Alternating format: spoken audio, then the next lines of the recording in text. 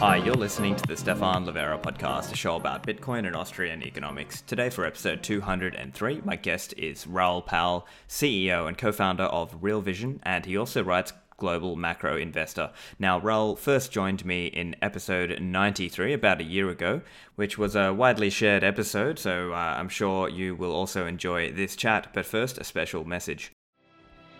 This is one of the best setups in any asset class I've ever witnessed, said Raoul when the bull began its run.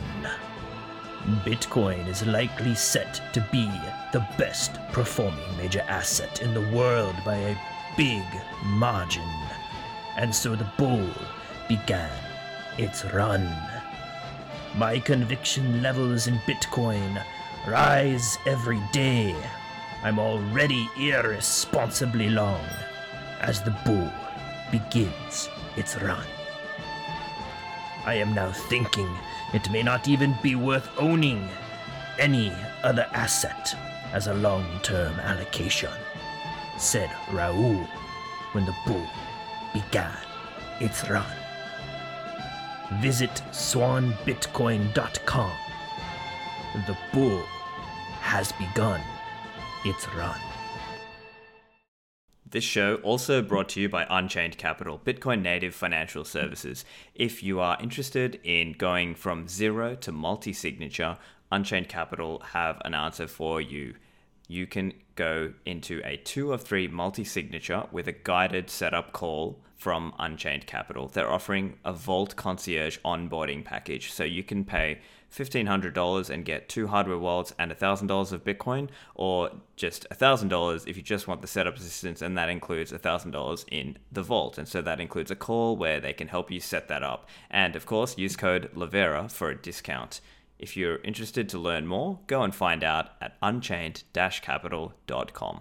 Lastly, CipherSafe, producing the Cypher Wheel product, a metal seed backup product for your Bitcoins, which if you've got a Trezor or a Ledger or a Cold Card and you've got that little piece of paper, if you're just keeping it on that, well, that's probably not good enough. You need it to make sure it's fireproof, waterproof, rust-proof, pet-proof, and tamper-evident. The Cypher Wheel comes in a wheel shape, and you essentially get a bunch of tiles and you slide them in, and 4 tiles per word and 2 sides, and you can also set it up with a padlock tamper-evident seal, so you know if it's been opened. So look after your future and the future of your loved ones. Make sure they've got access to your Bitcoins if an accident occurs. On the website, they're also selling with casino dice or a cold card as well as part of packages. You can get that at cyphersafe.io and use the code Livera for a discount. On to the interview with Raoul. Raoul, welcome back to the show. Hey, it's good to be here. Raoul, you've been commenting a lot on Bitcoin, and look, the last time we had a chat was about a year ago. So I'd love to, get your thoughts. Where are you? What's updated in your thinking around Bitcoin over that time? Well, quite a lot's happened, maybe. We've now gotten to the period, again, most of your listeners, there's nothing new here. We've now gotten to the period where the halving's happened, exactly at the time when the central banks turned to the largest ever amount of easing we've ever seen. So quantitative easing meets quantitative tightening in Bitcoin, meets a fabulous chart pattern, which was this massive wedge pattern that eventually broke. And around a period of massive global uncertainty. So basically, Bitcoin and the kind of macro world were on 2 separate paths that were converging, and they've just met. So Bitcoin has become, for me, the most dominant trade potentially in the world right now. If last time when we were speaking, I was probably very interested in the bond market. Now I think that on a risk-adjusted basis, Bitcoin probably has the best opportunity on earth at this point going forwards, whether that's over the time horizon of the next 6 months or whether it's time horizon of the next 18 months. What's really interesting to me is now we've just had the macro and Bitcoin colliding at the same point. With everything that's going on, we've also had a couple of key developments. The key development in the United States was the ability for US banks to custody Bitcoin assets. What does that mean? That really basically means that banks can prime broker hedge funds for Bitcoin. And that's a massive thing. So to be able to custody it for them and custody it for other institutions makes it very powerful. I mean, people like Fidelity had already started that process, but now the banks are involved, and that means they're allowed to offer leverage on the positions, etc., which is what the prime broking world does, and offset it against other positions. So that's telling us that basically we're getting a chance to front run the hedge fund world. Paul Tudor Jones, that was another development since we last spoke. Paul publicly stating that he had Bitcoin in his fund allowed others to follow suit. And the prime brokers are now going to make that easier. So we're basically getting the ability to front run the institutional capital, particularly the hedge fund capital. We know the family office space has been moving in here over time. And as people like Fidelity build out these custody solutions that they know and trust, then that allows them to start moving into the space as well.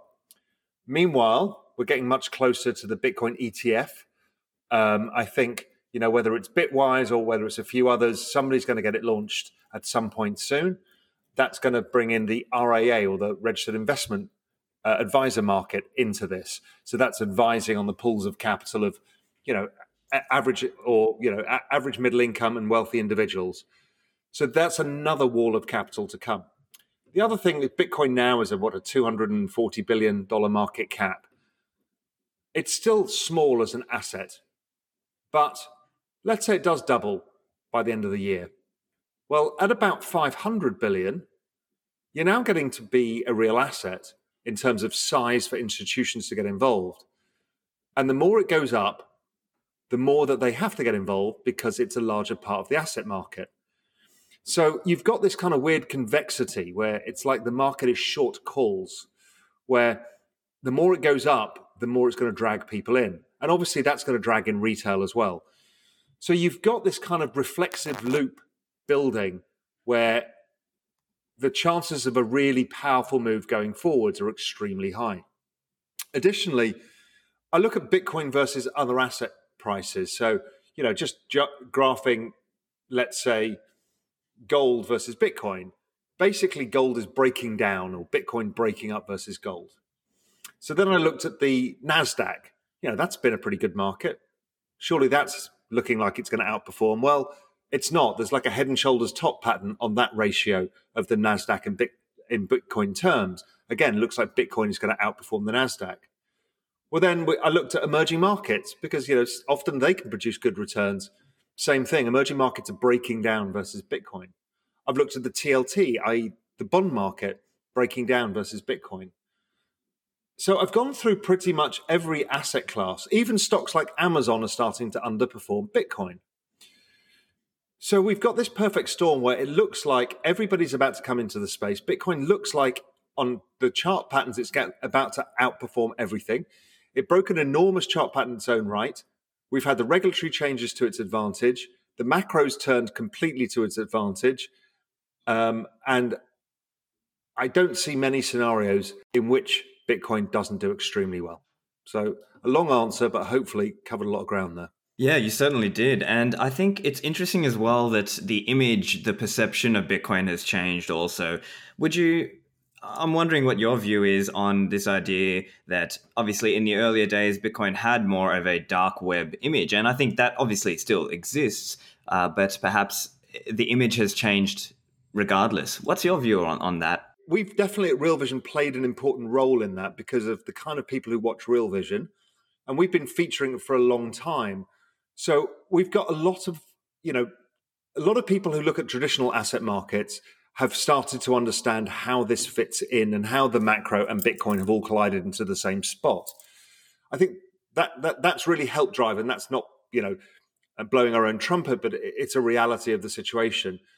I think also the sheer quality of the people who are involved in this space has gone from being people at the fringes of finance and the fringes of technology and the libertarian element to Fidelity.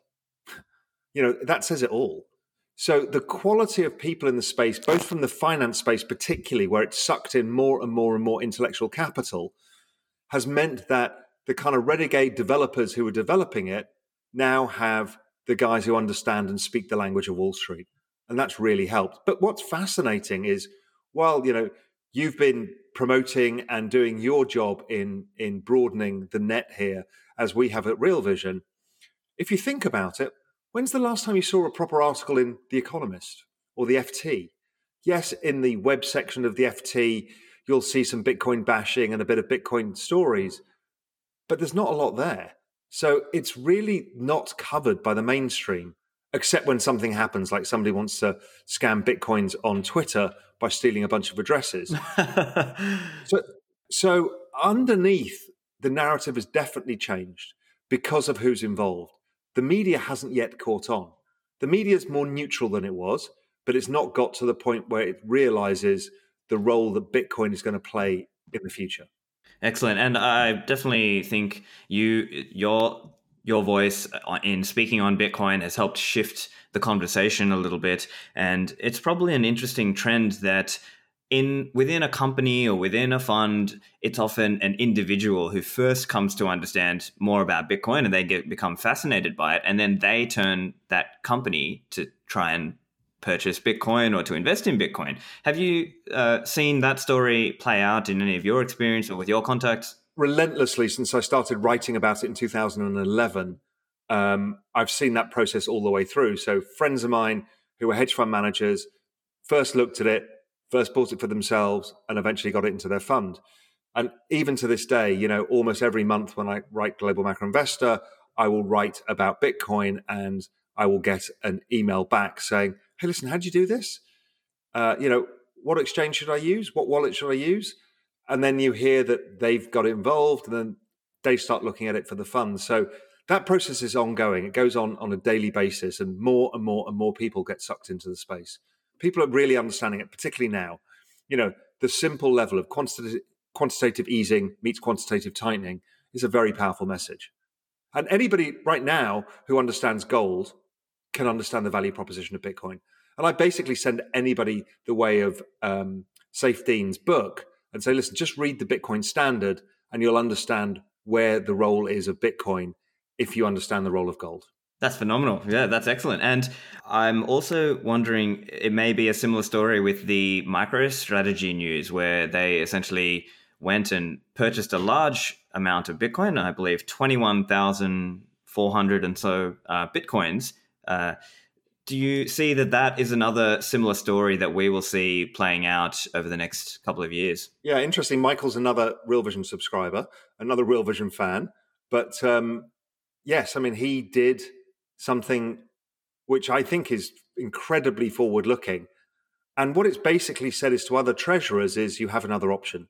And again, that's a function of the macro meeting Bitcoin, because as yields have gone to zero and excessive largesse by the central banks have meant that people are nervous about what the value of money is, whether that's inflation or devaluation of currency purchasing power, etc., or just a lack of returns and an increase in correlation amongst all assets.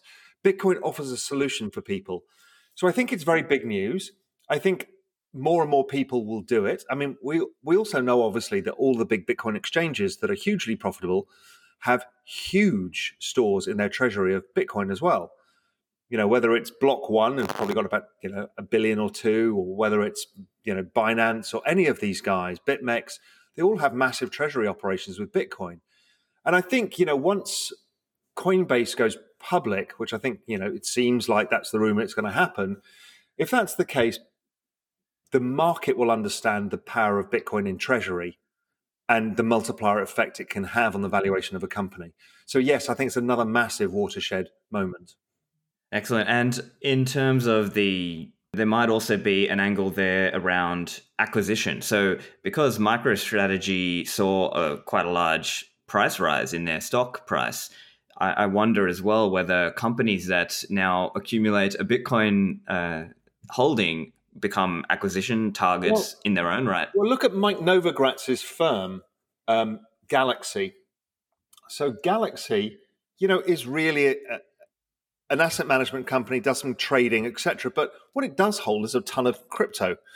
So it starts performing massively. It's up 100% in the last month. And I think that doesn't go unnoticed. in what it can do for your share price.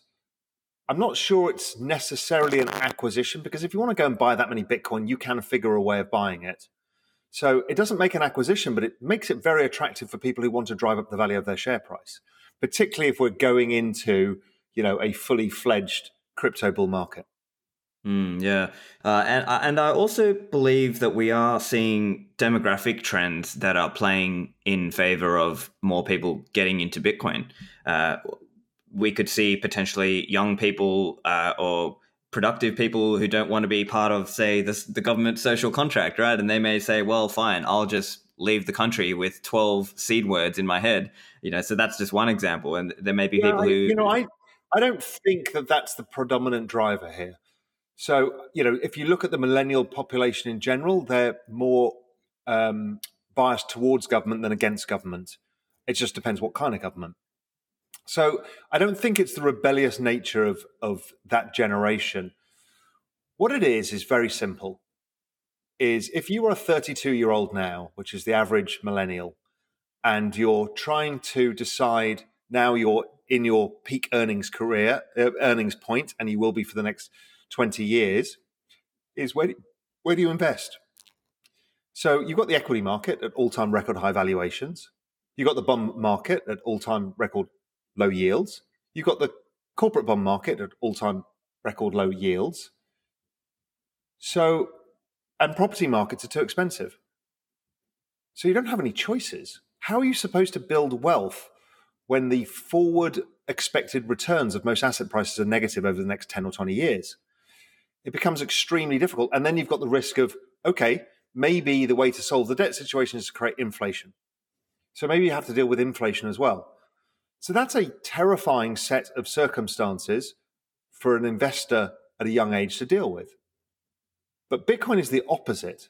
It's the complete opposite. It's kind of the same opportunity set that the baby boomers were given in 1982 with the bond market at 18% yields and the stock market at a P of 7. They had almost nothing but potential upside in both those assets, and they built wealth on the back of it. So the younger generation has an opportunity to build wealth in a new financial system if they've got the vision to agree it. Now, what's interesting is this was driven by a retail revolution to start with. They're also much more savvy in digital assets. And by the time you get to Gen Z that's younger, they grew up with the value of digital assets. They've grown up on Minecraft, and they know the value of skins, and they know the value that you trade tokens. And so for them, it's obvious. Bitcoin is nothing unusual to them. It's kind of what money should be. So I do think that this generation almost has no choice, because I can't find another asset. Yes, you might be able to buy emerging market equities, because some of those, they've underperformed developed markets for the last 15 years, and they're pretty cheap. Not ridiculously cheap, but pretty cheap. But there's nothing that offers the 20, 50x opportunity with, call it a 70% downside or 50% downside that Bitcoin has. I mean, nothing is close to that risk reward opportunity. And so, you've seen it in the narrative of Bitcoin now, the dollar cost average, the DCA, you see it in everybody's tweets, because people have started to understand that that's the way to build wealth in this, is just dollar cost average, put some money away, and understand that this is a long-term investment opportunity, and you're investing in a whole new future. Phenomenal. And it's been said that in Bitcoin, it sort of operates on these 4-yearly cycles, right? As people talk about the halving and stock to flow and so on. What's your view around that? Do you believe that it's just going to continue going in these 4-year cycles, or does it just become, let's say, a decade of people all dollar cost averaging? It depends how fast it goes. I mean, the boom bust cycle is real, and because Bitcoin is not manipulated by government markets, it will have a boom bust cycle, and that's fine. I mean, don't forget, the US economy had a boom bust cycle, a kind of 4-year boom bust cycle for several hundred years, in the UK too. In fact, every industrialized economy has a boom bust cycle. It's only in recent years with central bank manipulation that the boom bust cycle has been drawn out. So the busts are bigger and the booms are less good, but they go on for longer. So I think it's normal to have a boom bust cycle. I think the predictability around the halvings mean that it's unlikely to have another halving cycle. I think it'll be slightly different next time around, because obviously, as people learn how this works, it's less likely to happen because it kind of gets front run. Or it gets accentuated because people know that, 18 months after the halving, we should peak, and then we all leave it for a while and buy it back later, or just hold on. So I'm not sure, but that cycle is around for a while, I think. It depends on the institutional adoption as well. But, the commodity markets are cyclical. I think it's normal for assets to be cyclical. And, I think it makes sense because it also washes out speculative excesses. Right, and you mentioned also just around the dollar cost averaging. I'm also curious your thoughts around this perception of whether people view Bitcoin as a risk-on sort of asset, and how does that influence their decision to keep dollar cost averaging or to speculate? Look, Bitcoin is not correlated with anything in the longer term. The closest correlation is central bank balance sheets, but it's really not. So I don't think it's a particularly risk-on asset. In short term, yes. But in longer term, no. So I think it can get caught out with liquidations, and that's normal because it's a quality collateral. So if you have to liquidate an asset to pay for losses elsewhere, you might liquidate your Bitcoin as you do your gold. So yes, there's a bit of that. But overall, I just don't see those correlations playing out. So I don't think it's risk on, risk off. I think it's a different cycle. And that's why it's so valuable in a portfolio, is because it doesn't play the same way as other asset prices. Right now, pretty much everything is the same. Stock markets go up, oil goes up, the dollar goes down, et cetera, et cetera. The trade is all the same trade, but Bitcoin's not. So it's super valuable in a portfolio. Also, if a lot of people start buying Bitcoin, I guess one concern that's been voiced by people is that, Bitcoin becomes captured by the government, or perhaps the government tries to act against it. But at the same time, we've seen this recent news from the OCC and so on. So how do you think about that question of whether the government's future actions around the world may negatively impact Bitcoin? My answer to that is, who cares right now? Because it's not going to happen at $240 billion asset. Nobody cares. It's just not big enough. Come back to me when it's a $5 trillion asset, and then we can worry about that and talk about jurisdictional risk. But, in a globalized world, we have jurisdictional arbitrage. So with a digital asset, it's very hard to get around jurisdictional arbitrage because, let's say, the Cayman Islands will say, well, we're not banning it. So in which case people hold it in the Cayman Islands or change residency. So I think it's very difficult to deal with. And I think gold has proven that over millennia, that it's very difficult to jurisdictionally ban it because there's always a jurisdiction that allows it. So I'm not worried about that. And I'm certainly not worried about it at this price.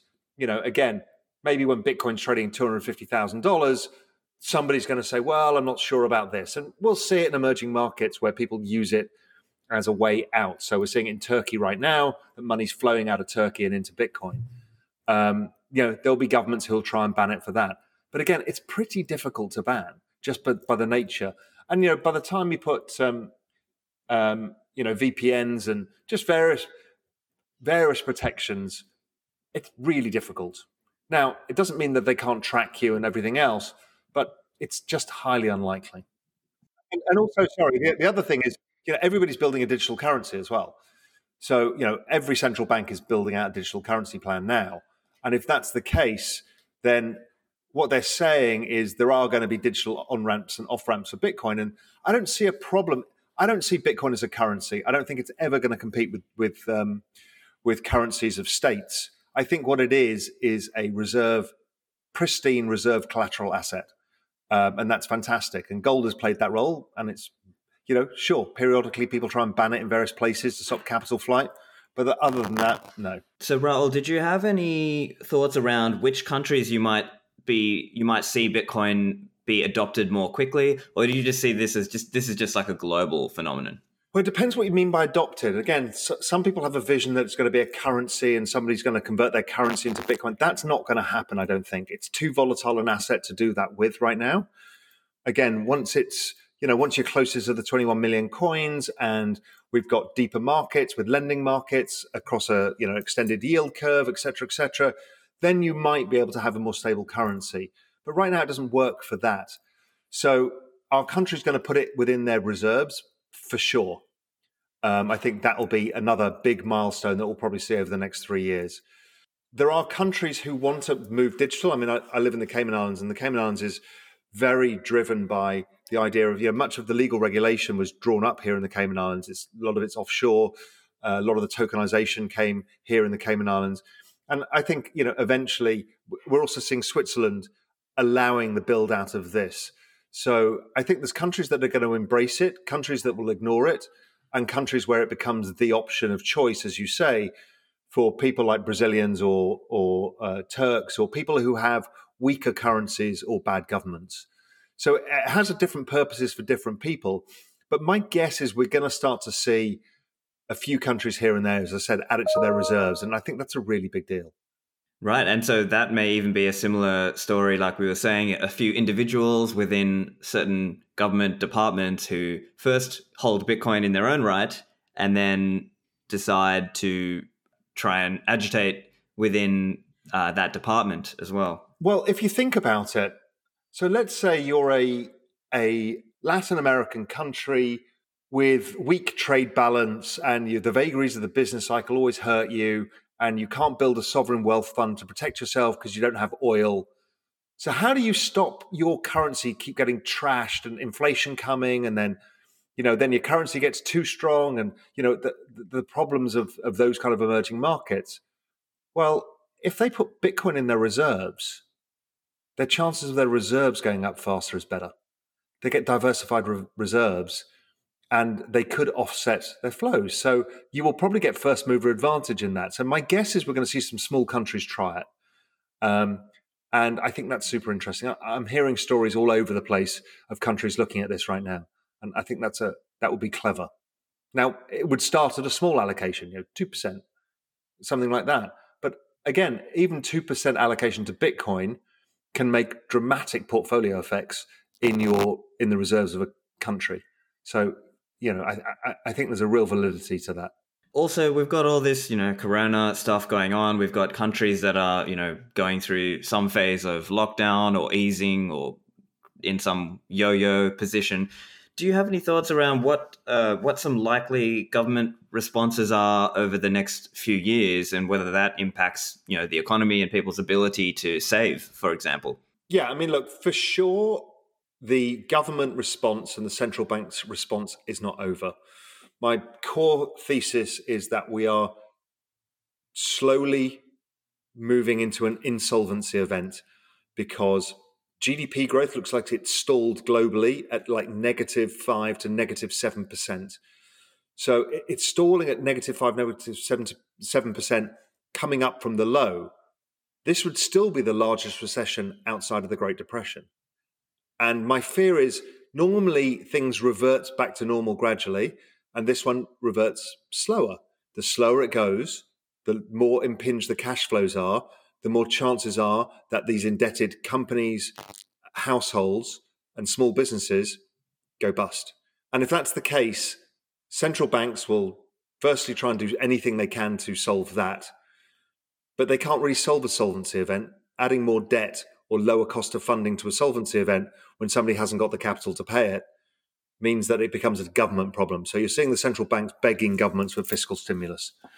And that's direct handouts to businesses and households through to, eventually we'll have much bigger stimulus in terms of infrastructure build, trying to generate demand to plug that gap from the -5% and get it back to 2% GDP growth.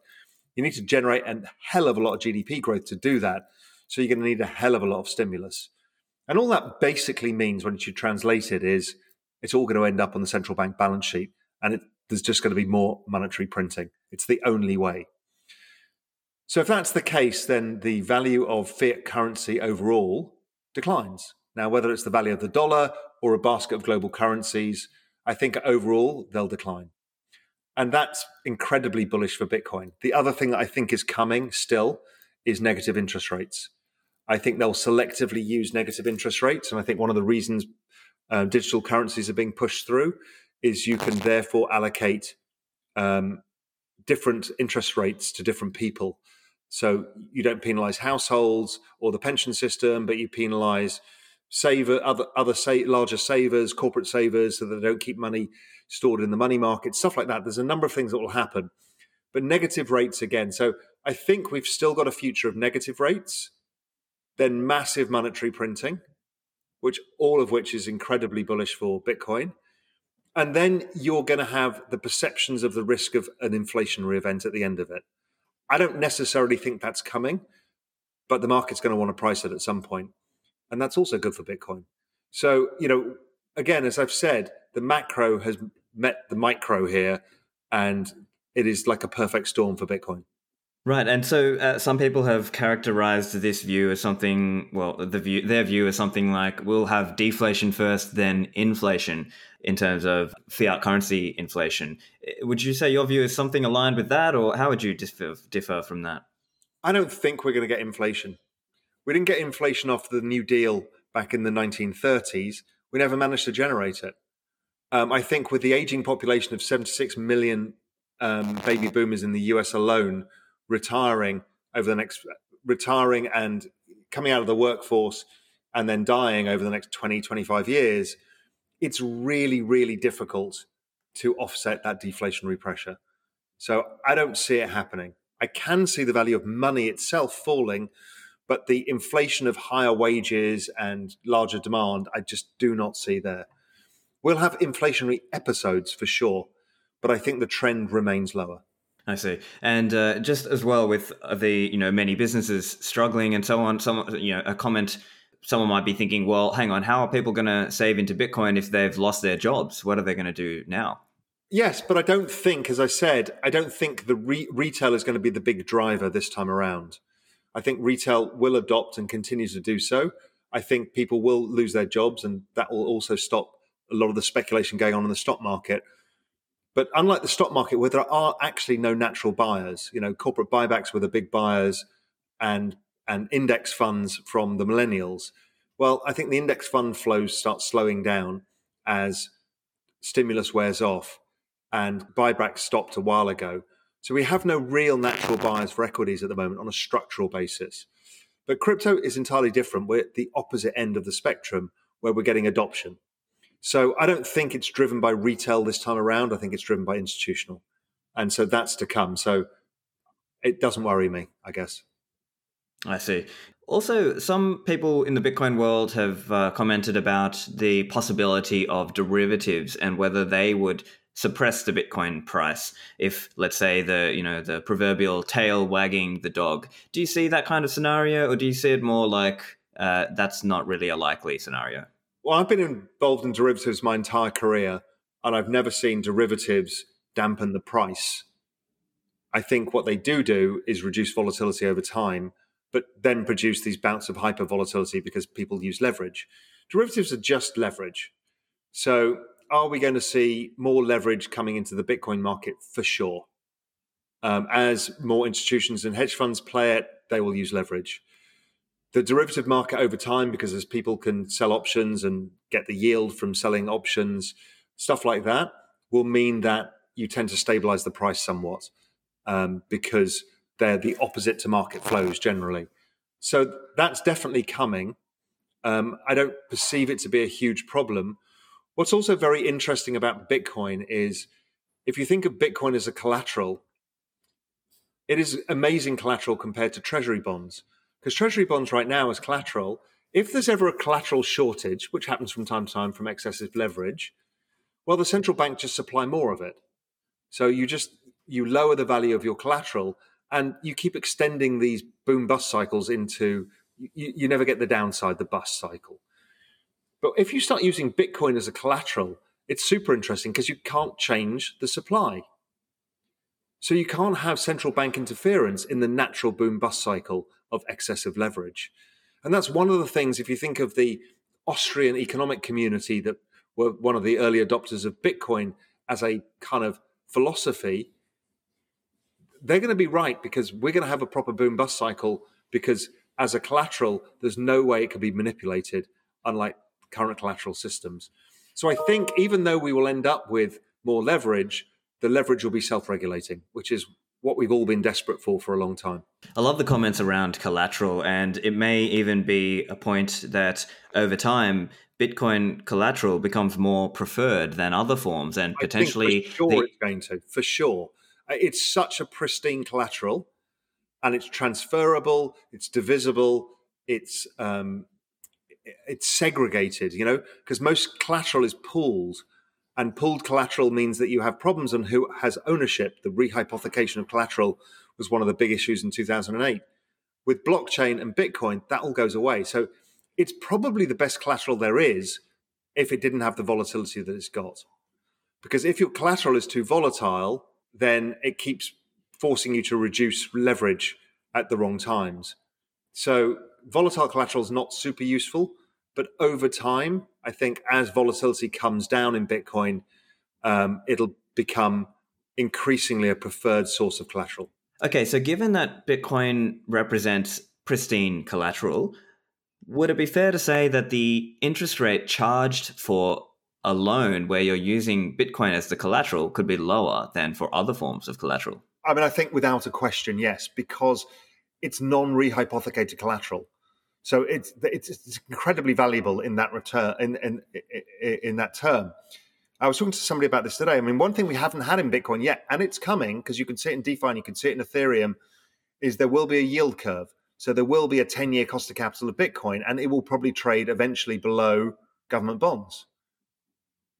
That's super interesting because, some of the things that I've discovered in my journey through understanding the plumbing of the financial system is that there are real issues at clearinghouse level, like the DTCC and Euroclear, in who owns the bonds in the event of a default on collateral. Because don't forget, the collateral of the current system is government bonds. And let's say Spain went bust or Italy went bust, there's huge problems. And what gets taken by the lender of last resort, the ECB or the Fed, would be bonds held within those clearing systems.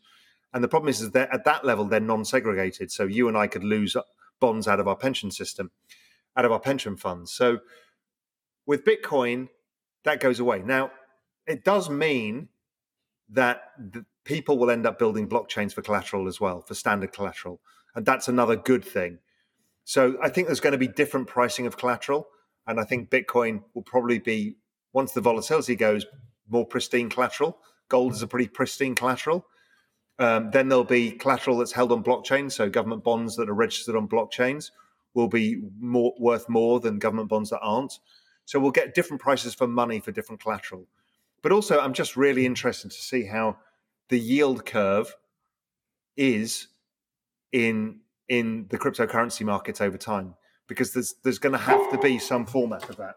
Yep. And so as the yield curve for a Bitcoin develops, well, I guess, how long do you think it would be before we start to realistically see that? Are we talking 5 years, 10 years, or even less? Well, that's what DeFi is, right?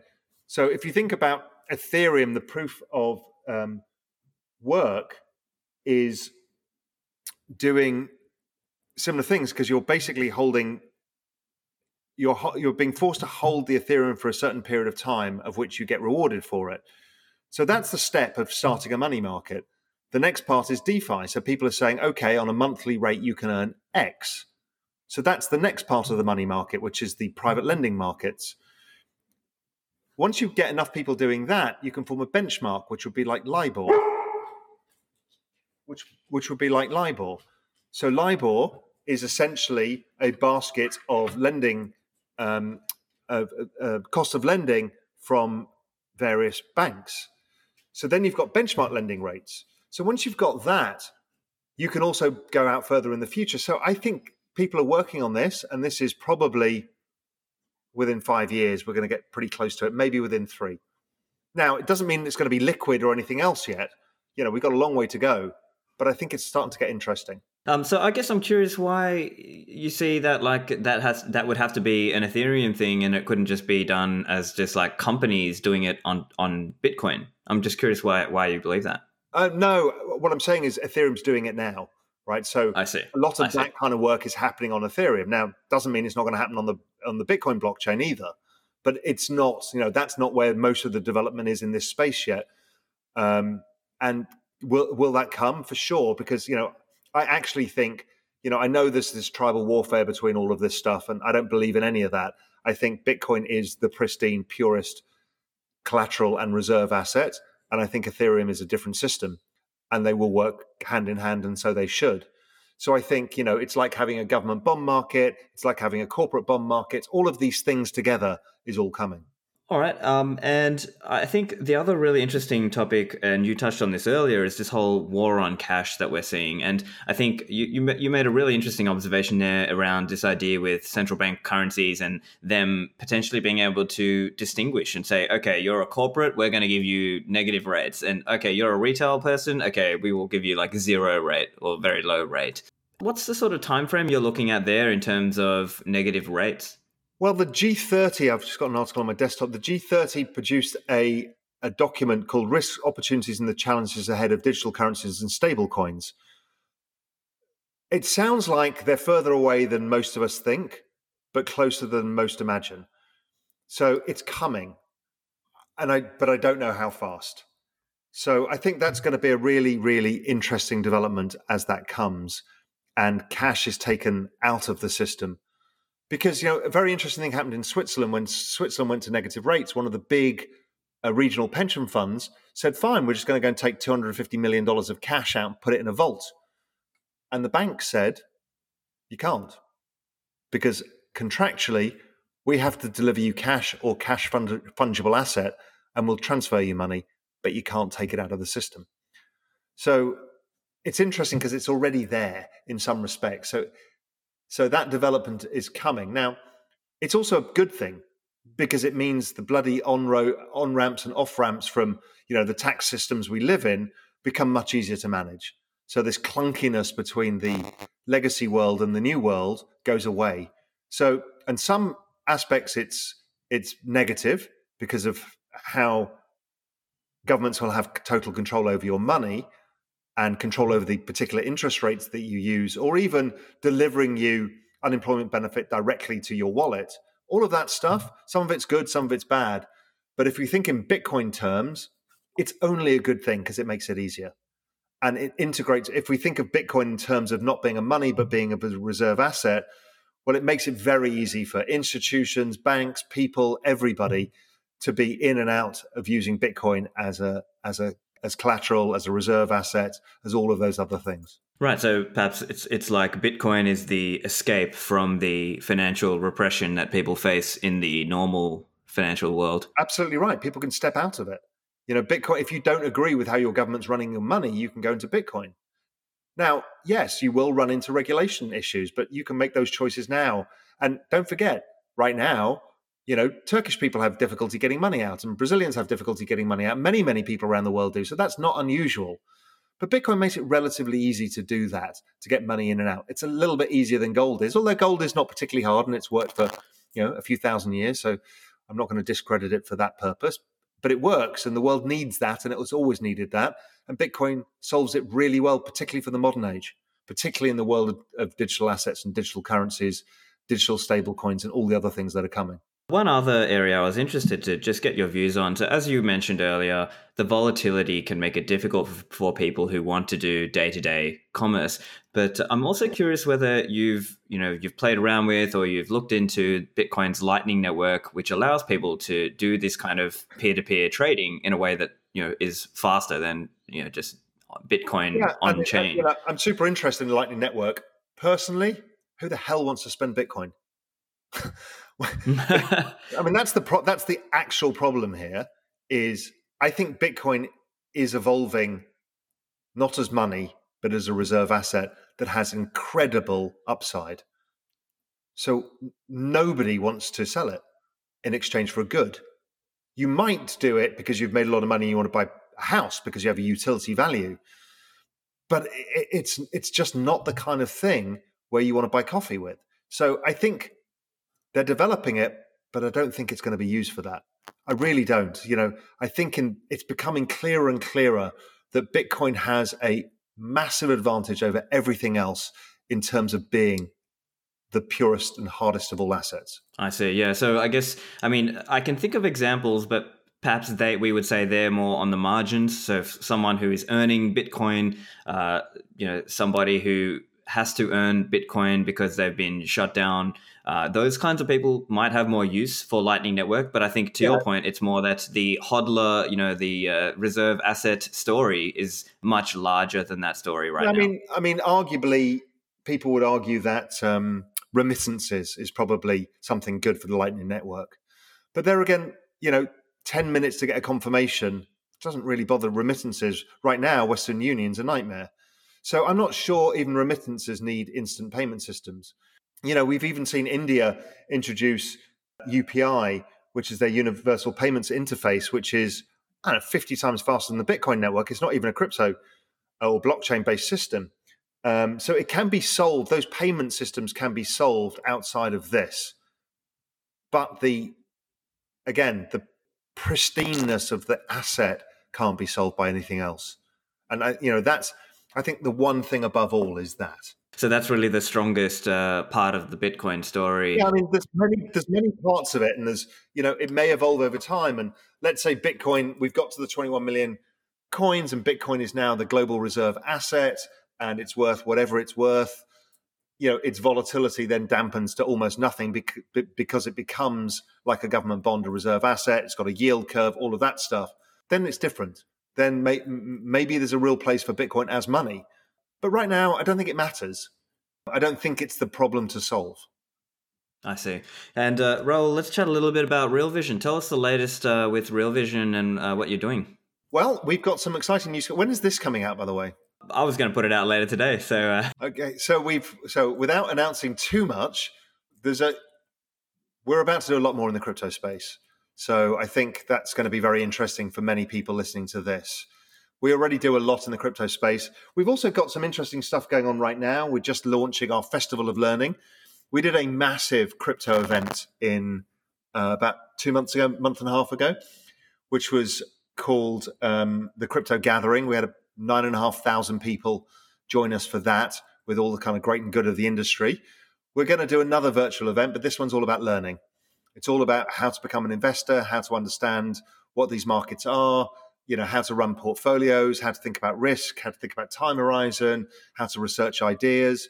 So that's just launching now. And I think a lot of people will find that super interesting because I know a lot of people in this space are also investors overall. So, we're doing that. But, we're also about to launch, this is hot off the press that nobody yet knows. So here's a new one for you. We're about to launch a full community product. So that's going to allow our audience to deeply interact with each other, share content, interact with the people that they see appearing on the platform. And for third parties, maybe you want to have your community on that platform, on the Real Vision community, and you'll be able to do that and interact either in a private channel or a public channel with your audiences, where you can even post your podcast there, etc. So we're going to build that huge community because we don't really have a community in finance outside of Twitter. And at 280 characters, it's a bit restrictive in terms of how we all want to talk. We want to publish research papers and videos and long-form trade ideas and analysis on how we're thinking about things. And Twitter doesn't do a good job of that. So we're going to do it as part of Real Vision. And so that's hot off the press. Nobody else knows that. Fantastic. That sounds really cool. So definitely I'll be interested to take a look once that is released. So Raoul, I know you've got to run. So just before we let you go, where can listeners find you online? The easiest place is to find me on Twitter at Raoul, RAOUL GMI. And I'm active on Twitter a lot. And so if you want to find out a thing about Real Vision, you'll find me on there and you'll find some stuff about Real Vision. And, I love interacting with people. So if you've got questions, you've got any feedback from the podcast, let me know and I'll do what I can to reply. Fantastic. Well, I really enjoyed chatting with you, Raoul, and thank you for joining me. Yeah, thanks so much. Really enjoyed it as ever. I hope you enjoyed the show. Make sure you share it with your friends and subscribe. You can find it at Stephan Livera Podcast in all of your podcatcher applications. And you can find my website, stephanlivera.com. That's it for me. Thanks, and I'll see you in the Citadels.